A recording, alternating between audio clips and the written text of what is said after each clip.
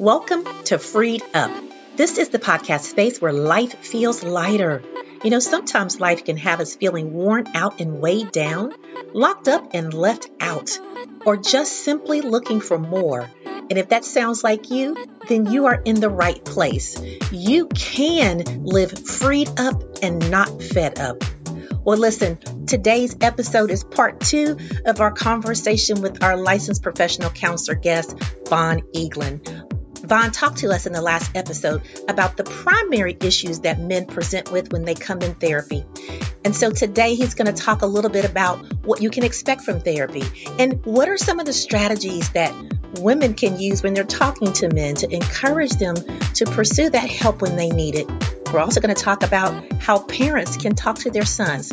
Y'all, there's a lot packed into this episode. Vaughn's dropping all kind of nuggets, so you need to stay tuned and get ready to go in.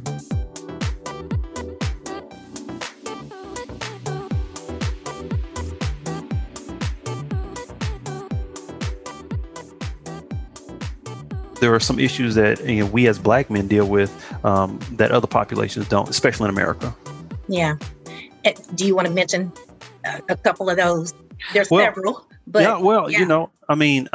again, this goes all the way back to slavery in terms of like how we were taking out the home and the Black community on that. And Tina, you may see this as well. So is that, you tend to have more of a matriarchal system. So the patriarchal system is not there. So when Big Mama dies, then the whole family unit breaks apart because men, they were taken out of the homes and sold off in different ways. And again, I don't want to go into all the detail about the history of Black men. However, when you look at us in terms of like lack of education, you look at us in terms of like how men, I'll say let me preface this. When we talk about masculinity is not organic. It just doesn't happen. It is reactive. In other words, when a guy comes and talks to another guy, what happens is that he kind of postures himself based on the guy sitting across from him. And then that guy postures himself. And then as he's posturing himself, I'm going to reposture myself. And it's almost like two peacocks playing this dance and so on and so forth in terms of how we interact with each other. Mm-hmm. And as guys, we look to the oldest guy in our environment to set the tone for what we perceive as being masculinity. Okay. And then we look for that guy to then validate us. The best thing you can tell a young man is that I'm proud of you. But here's the thing is that if I'm looking at someone in my environment, let's say as a drug dealer, or let's say as someone, went to jail, or someone who, who's unfaithful. Like I have a frat brother of mine. He told me, he said, I don't have any men in my family who ever been faithful to their wives. None of them, mm-hmm. Then at some point he wasn't faithful to his wife, but that's what he saw growing up. He's like, this is the norm. That's what you're supposed to do. You're supposed to have a couple of side chicks, doesn't matter, So, it's like, if you're looking at that to say, okay, this is what manhood should be, you have to now redefine what manhood is if you want to get back to some fundamental things that make a family unit work really well. For instance, are you giving? Are you loving? Are you compassionate? Are you emotionally dismissive? Or are you actually attending to your wife or, in the ways that you should be? Like, are you integrous? Are you hardworking? Like, there are all these other attributes and characteristics, not just, the things that we traditionally believe as masculinity in terms of like, oh, I need to have, money, or I need to be having sex with a lot of women, or whatever the case is. And so you see the family unit is a lot different in the African-American community because it's disproportionate in terms of like there are more single women. But again, we're disproportionate across the board whenever you look at a lot of different things. But again, men just aren't in the home the way they need to be within the African-American community. And like I was saying before, manhood is not organic. It is very reactive to your environment. Yeah. Yeah. No, I was just thinking, because I see mostly men, most of my client base is over 40 and mostly Black men. Really? And it's because I serve in community-based mental health. Mm-hmm. So I'm in a particular community in the city. And it just happens to be a Black populated community. And so because it's a special programming that we're doing, I just happen to be seeing mostly Black men. And it's interesting that every single one of them present with the racial trauma piece underlying the depression and the anger and all of those other characteristics that you talked about. Oh, yeah. the race trauma at the base of it. So it's an important Mm-hmm. conversation to have about Black men. We'll have to have you come back and talk specifically about some of that. Mm-hmm. So I want to just kind of think about this whole piece of when men come to therapy. So what could a man expect when he comes to the therapeutic process? Because I think that's part of the destigmatization is, what can I expect when I come? How's it going to look? Gotcha. Well, What you going to ask me? I totally understand that. So one of my guys, when we seek therapists, and I'll be honest with you, I get a lot of my clients simply because I'm an African American male and they want to connect with another African American male. And many times I hear the argument, or I hear them say, I don't want another Black woman feeling like they're telling me what to do, or they're trying to force me into something. I want to be able to talk to a guy. And then, my background, I have an athletic background. I've been involved in, I connect with a lot of different guys. I have a gay male clientele as well. So like a lot of like different types of guys come into my office, even different spiritual backgrounds, and because they want to connect with another male. So what can they expect, though? They can expect, a place where they can hopefully be open, honest, feel safe enough to feel vulnerable, because inherent within any type of vulnerability, there's a risk. And so when guys take the risk of being vulnerable, then they should, hopefully feel some level of empathy. They should feel understood, because, understanding, feeling validated, feeling that empathy, a lot of times moves the needle, no matter what technique you have, no matter, what you're working with theory, what you're working theory. But when they feel understood, then we can make some progress in terms of like the therapeutic goals and helping them solve some of the issues they want. So one of my main goals is to connect really quickly, build rapport with them really quickly, and then we start working on some of the things that they want to work on. Now, if they're working on relationship issues, then we're gonna, some guys, they want to problem solve, they want to get to the thing like really quickly. I may be giving them some, homework and saying, okay, read this book, and it just really depends on the guy, to be honest with you, because some guys, they come in because they're just influenced to come. Some guys, again, they come in and say, you know what, I really want to work. And it just really depends on their sense of urgency, because the more urgent they come in, the greater therapeutic leverage I have as a counselor, because they want help. They're seeking help. And so if that makes sense. So yeah, totally. I mean, it's the whole stages of change, right? It's that where I'm coming in. Am I coming in to do the work? One of my male clients, African-American male clients, told me after about 7 months, he said, okay, so I'm finally in, like I'm finally here, fully present with you. And so I think it takes probably a little bit longer with a female therapist. And so it's always good to see our men connecting with men that want that, want that environment. So what about the man who's out there, who's listening, and he's like, look, I can't afford it. I got these issues and I would go, but I can't afford it. So what are some strategies and some tools, or what are some resources that they can take hold of to say, I can start my process until I can get to that place where I can afford going? Gotcha. Well, I would even make the argument that, you can't afford not to be honest with you. Because, sometimes if, I'm reasonably fit and, but, sometimes, I'll talk to a family member or a friend of mine and we talk about the ideas like you're going to pay for it on the front end or the back end, to be honest with you. And so you might as well go ahead and try to eat healthy, try to do some things now. So you don't have to have these doctor bills whenever you have cancer and you have these, and your body's breaking down, later on. So again, guys, like I said before, because we deal with issues in isolation, usually we don't want to come in until we have we're in dire straits. So, and I was just talking about my own personal experience. I was fortunate enough because when I got into the master's program, or when I came into the master's program to get my master's, we actually had to get counseling.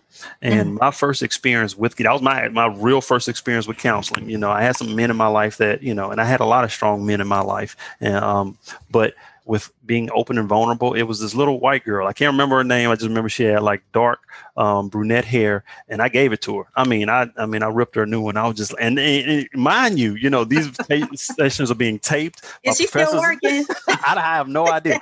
I have no idea, but cause I'm from Beaumont, Texas, and Beaumont, I'll say it like this: Beaumont, it's a cool town. It's like an overgrown. And this is Vaughn's opinion. There's some good parts of Beaumont, but I went to the hood school though, and we had one white guy on our football team. It wasn't a very diverse school. There were very low expectations. I graduated with like a 2.6 GPA, and out of 400 kids, I was still in the first quarter of my class, like number 67 or something. Wow. Like that, you know what I mean? And so, again, the expectations weren't very high whenever you went to, my high school.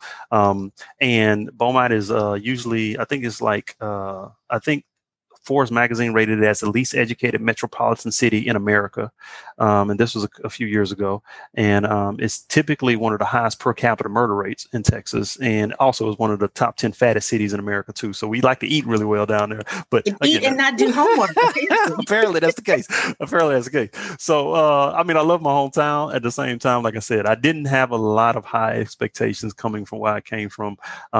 So yeah, have I been pulled out of car and searched before? Yes. Have I been, have I had some hate crimes on me before? Yeah.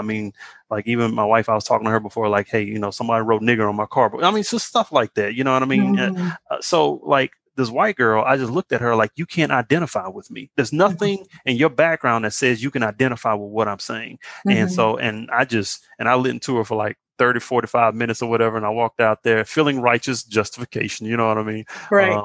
And then my girlfriend at the time, now my wife, she was like, you know what, you need to give that young lady a chance. And so she influenced me. That's what we can do as women. We can only influence. You're right. And so I gave the therapeutic process a chance to work, and it did. And so by the fourth session, the woman just made a simple reflection. She said, "You sound angry at your father." And I was like, "Huh," and I stopped in my tracks and I was like, "Hold up. I guess I am angry. I never knew it about this one particular incident." And my dad had a great dad. Most of my friends didn't have a dad growing up. And so it was something that you have to experience. And I've ran some men's groups before. I ran an African-American male men's group when I was, because even African-American men in general, they're an at-risk population in higher education, because especially at PWI's predominantly white institutions. And so, it was, all those guys said this was one of the best experiences I've ever had, because again, they felt known, they felt understood, mm-hmm. They felt they could identify with other men that were going through similar issues.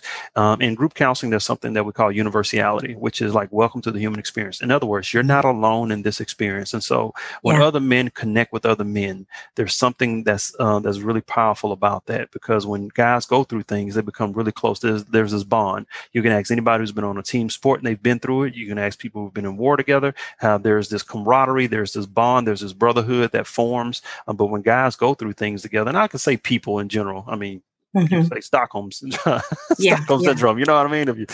But when people go through things together, they get close. And so, but when guys go through things together and you become open and vulnerable, and you have to lean on your brother for something, then again, that's just a powerful experience that you can have, that you can't have whenever you're by yourself. So there are resources out there. Getting back to your question, there are resources out there. I used to work for a grant program. I know several counselors that work on a sliding scale. I work on a sliding scale for some of my clients as well. I have counselors that I refer to that are cheaper than me. Let's say they're in training. And so definitely reach out, find someone. And then if even you can look me up, and if you can, if I can't help you, I can definitely get you a referral to somebody who can definitely help you. Because like I said, there are more men that are coming actually into the profession of therapy as well. So because we're coming in, again, we're going to be able to service your needs. And, again, there are hotlines and places you can call as well. But, there are a lot of African-American male counselors out there that are becoming more well-known too. So.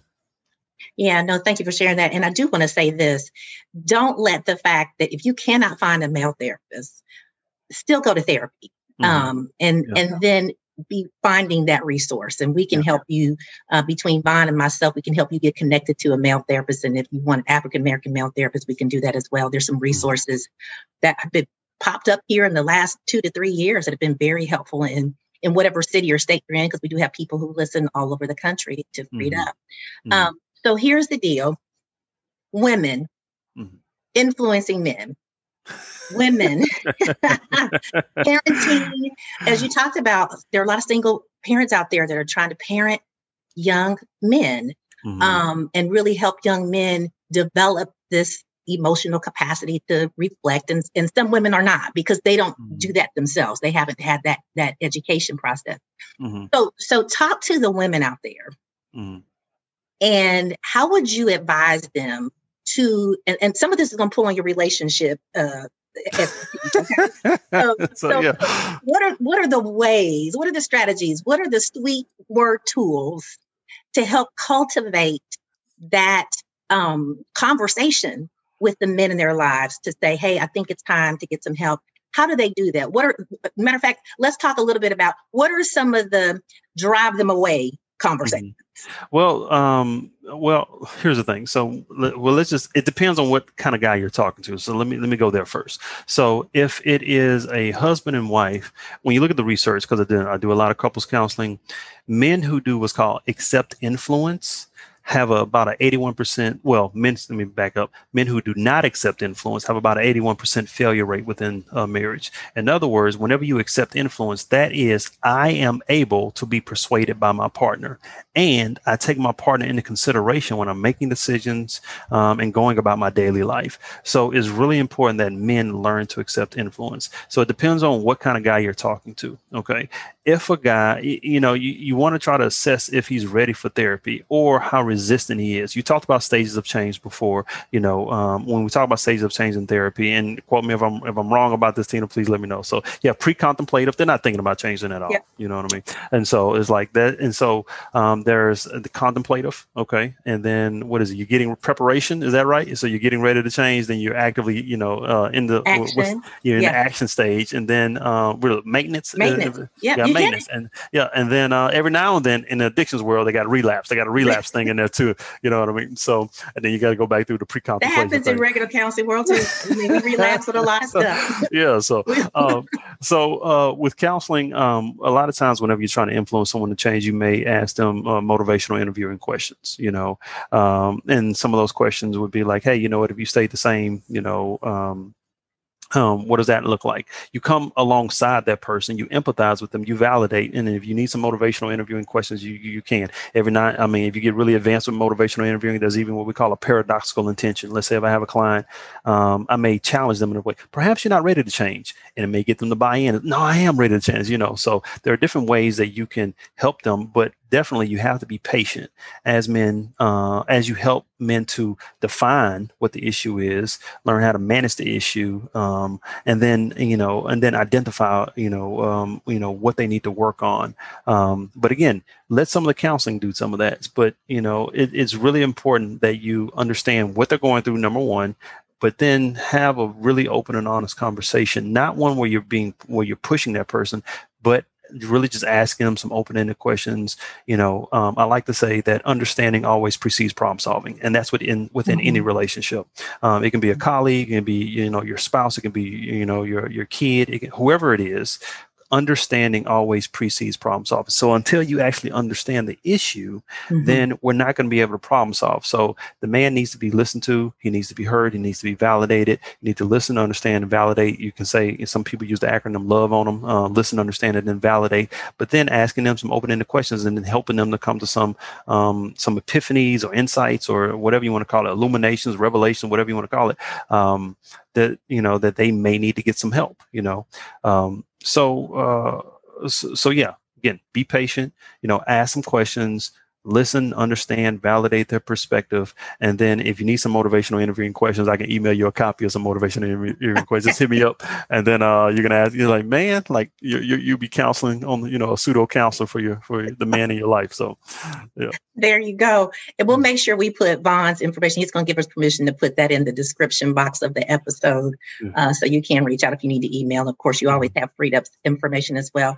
I do want to say, just as a woman and talking to my girls out there, all of my tribe, the freed up women out there, that some of the things that we do that can really trigger responses that we don't want to get. And so, of course, I love the fact that you raised this, Von, about just being a listener, but listening non-judgmentally, because sometimes we tend to listen to respond to something and be like, but no, at this, and we want to kind of pick it apart. And so listening non-judgmentally and then just responding with a validation statement, which we really is empathy, is just that you can identify with what they're feeling, even if you don't agree with it. And even if you don't like it, you don't have to, either of those don't have to be present to show empathy. And those are really game changers because they change the brain. The brain thinks differently and it can respond differently when it's had that empathetic approach. And so I just want to encourage the sisters out there, listen, this is, and trust me, this is not something I'm making up. It's something that I know from past experience. It's a lesson learned. Yeah. So just want to share that is so important to support the men in our lives. So let me tag on to that. So, let me just give you a couple of different phrases that you can say. So just in this, we use this one in a certain like couples therapy called Safe Conversations. There are safe conversation workshops all over the place. So number one, you want to mirror, and just as he's talking, say, let me see if I got that. And that's where you kind of pair it with the saying. So you say this, you said this, and you said this, and then check for accuracy. Did I get that? Okay. And then become curious. Is there more to that? Because you want to change criticism into curiosity, and then that's going to lead to connection. That's your 3 C's for the night. So change criticism into curiosity, and that's going to lead to connection. And I say criticism because most people tend to think, you know what, if you just acted and thought a little bit more like me, we wouldn't have this problem. You know what I mean? So again, you become curious. And here's your validation statement, which is, you know what, you make sense to me, or that makes sense to me. And what makes sense to me is, and just tell them what makes sense to you. And an empathic statement, again, just put yourself in the other person's shoes, which is, I can imagine you feel. I can imagine you feel that. And then imagine what that person is going through. Now, there are different types of empathy. Okay. There's cognitive empathy where you can literally see what's going on with the person. Like, I see you're sad, Now, there are what we call aroused empathy. And I'll say it like this. Emotional empathy is where you feel with the person.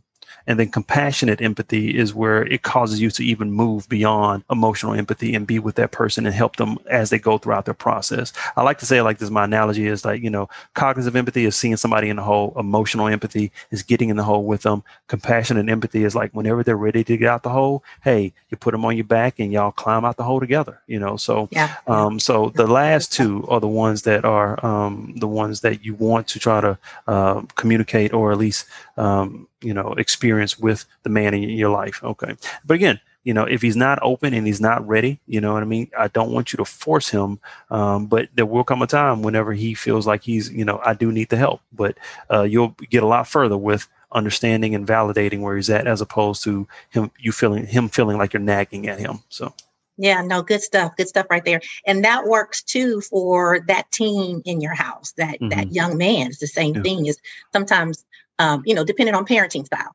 Sometimes you can have that style where it's like, do what I say, and I'm trying to get to it, and I'm going in a different direction than I might with a significant other, but it's still being curious and not being critical. And I'll add a C to what you said. When that happens, then you give that man, that young man or that grown man, you give them a chance to contribute. And that's important because a lot of times men feel cut off when they're not asked those questions, when there's not that non-judgmental listening opportunity, and they feel like they can't contribute to the conversation. So they just shut down. So by doing those specific practices that way, we're giving men a chance to contribute. And that's what they really need. They need to feel like that they're a part of that conversation. So I want to just add that in. We talk about women's stuff all the time, Vaughn. So I got some stuff for the ladies too. That's good. That's good. I want to add one last point to just to kind of put a period on that conversation. I have a lot of guys, and I've experienced this myself, is that, if I see especially if it's a loving marriage, what they'll say and what they'll report within that marriage, they said, giving me their story, and I'm conceptualizing their case. They say, you know what, my wife or my girlfriend, or my fiance, they were one of the first women in my life that accepted me for who I was, and my weakness and my vulnerability, and they didn't judge me. And there was something about that I can be strong for them, I can protect them, but at the same time, when I was weak, they didn't judge me for feeling weak. You know what I mean? And so again, allow people to experience those. And again, women can be emotionally dismissive. If you don't allow a man to feel weak at times, that's right. You got to allow us to have those feelings too. We'll be weak. And, there are times we'll feel weak. And again, you can encourage us and be with us in our weakness. And then we'll feel close and we'll feel heard and we'll, again, understood. And again, that's just necessary. And all parents have a parental agenda, so sometimes you have to put your parental agenda to the side to connect with your child. Not about, okay, we got to get these things done, but it's like, let me see you for who you are in an authentic state without judgment. So. Yeah, absolutely. All good stuff. man, I can't believe we're out of time. And what I have to say is this, your wife has done an outstanding job with you. And so she worked over. She probably want to take a vacation for all that work. You know what I mean? Hey, you know, she does. She needs one because I'm a handful. You know, I wouldn't be married if I was a counselor. I'll be honest with you, because I was hell on wheels. I'm a lot better now. It is work. But the biggest thing about all of this is just understanding, number one, just how to connect. And that's the part I think that we don't always get education about and information about. And so the biggest part, that we talked about in this last segment for this second episode on this whole kickoff to this men's series is, how are we connecting to be able to support? And that's the biggest thing is that support piece. So I appreciate you coming on and kicking off this series. We'll have to have you back to talk a little bit more in relationship focus when we get on that piece. And we'll let you get on the ladies on that one. A good deal. Because I'm ready. Yeah, you ladies, get ready because I'm coming for you. So. Yeah. The next time you come back, we'll be calling you Dr. Eaglin. That's the hope, right? Yes, that is the hope. So I'm right at the end, and we just got to finish up a few other things, and then hopefully I'll be graduating. So that's necessary. I've come too far. I'll say it like that. That's right. Keep it going. Yeah. Appreciate you so much. Yeah. And so everyone, you can find me at Vaughn Talks on Instagram, or Vaughn Talks Therapy is my website. So. Okay, awesome. And we'll put it in the description of the episode so you guys can go to that and make sure you have that information and make sure you go back to this episode, both of these episodes. Go back, take your time. I always say this on Freed Up because we always give a lot of strategies. We give a lot of tools. And if you listen to it one time, you'll probably miss something. So make sure you sit down with this episode again. Both of these episodes, go back, listen to them, take your notes, because you're going to want to write down those questions, those mirroring statements, those validation statements. You're going to want to get all of that, and you're going to want to practice them. And don't beat yourself up if it doesn't happen right off. It takes time to learn these. These are actually skills that we incorporate. These are tools that we add to our toolkit for what you've been getting over the last 2 years on Freed Up. So thanks, Freed Up fam. Thank you so much, Vaughn. We appreciate it. Hey, listen, so much good stuff in that episode. Wow, so much that we covered today. I hope that you had a good pen that didn't lose its ink and you were writing down all these notes. And in case you missed something, just like we talked about in the episode, guys, go back, take your time, and just write out some of those strategies, write out some of those statements that Vaughn gave us to use when we're having conversations. But most of all, just take a moment to reflect on the fact that we've got some good tools today to really support this journey for our men as we focus on their mental health. Well, y'all, the next episode is going to be equally exciting. We have a guest coming on who's a Freed Up friend who's going to share his personal story about his mental health as it relates to being able to move past a very challenging relational experience with his father in his childhood. You don't want to miss it. All right, guys, remember, you don't walk this path alone. I'm walking right alongside you, along with all of the Freed Up family. God loves you. I love you. And make sure you take care of you.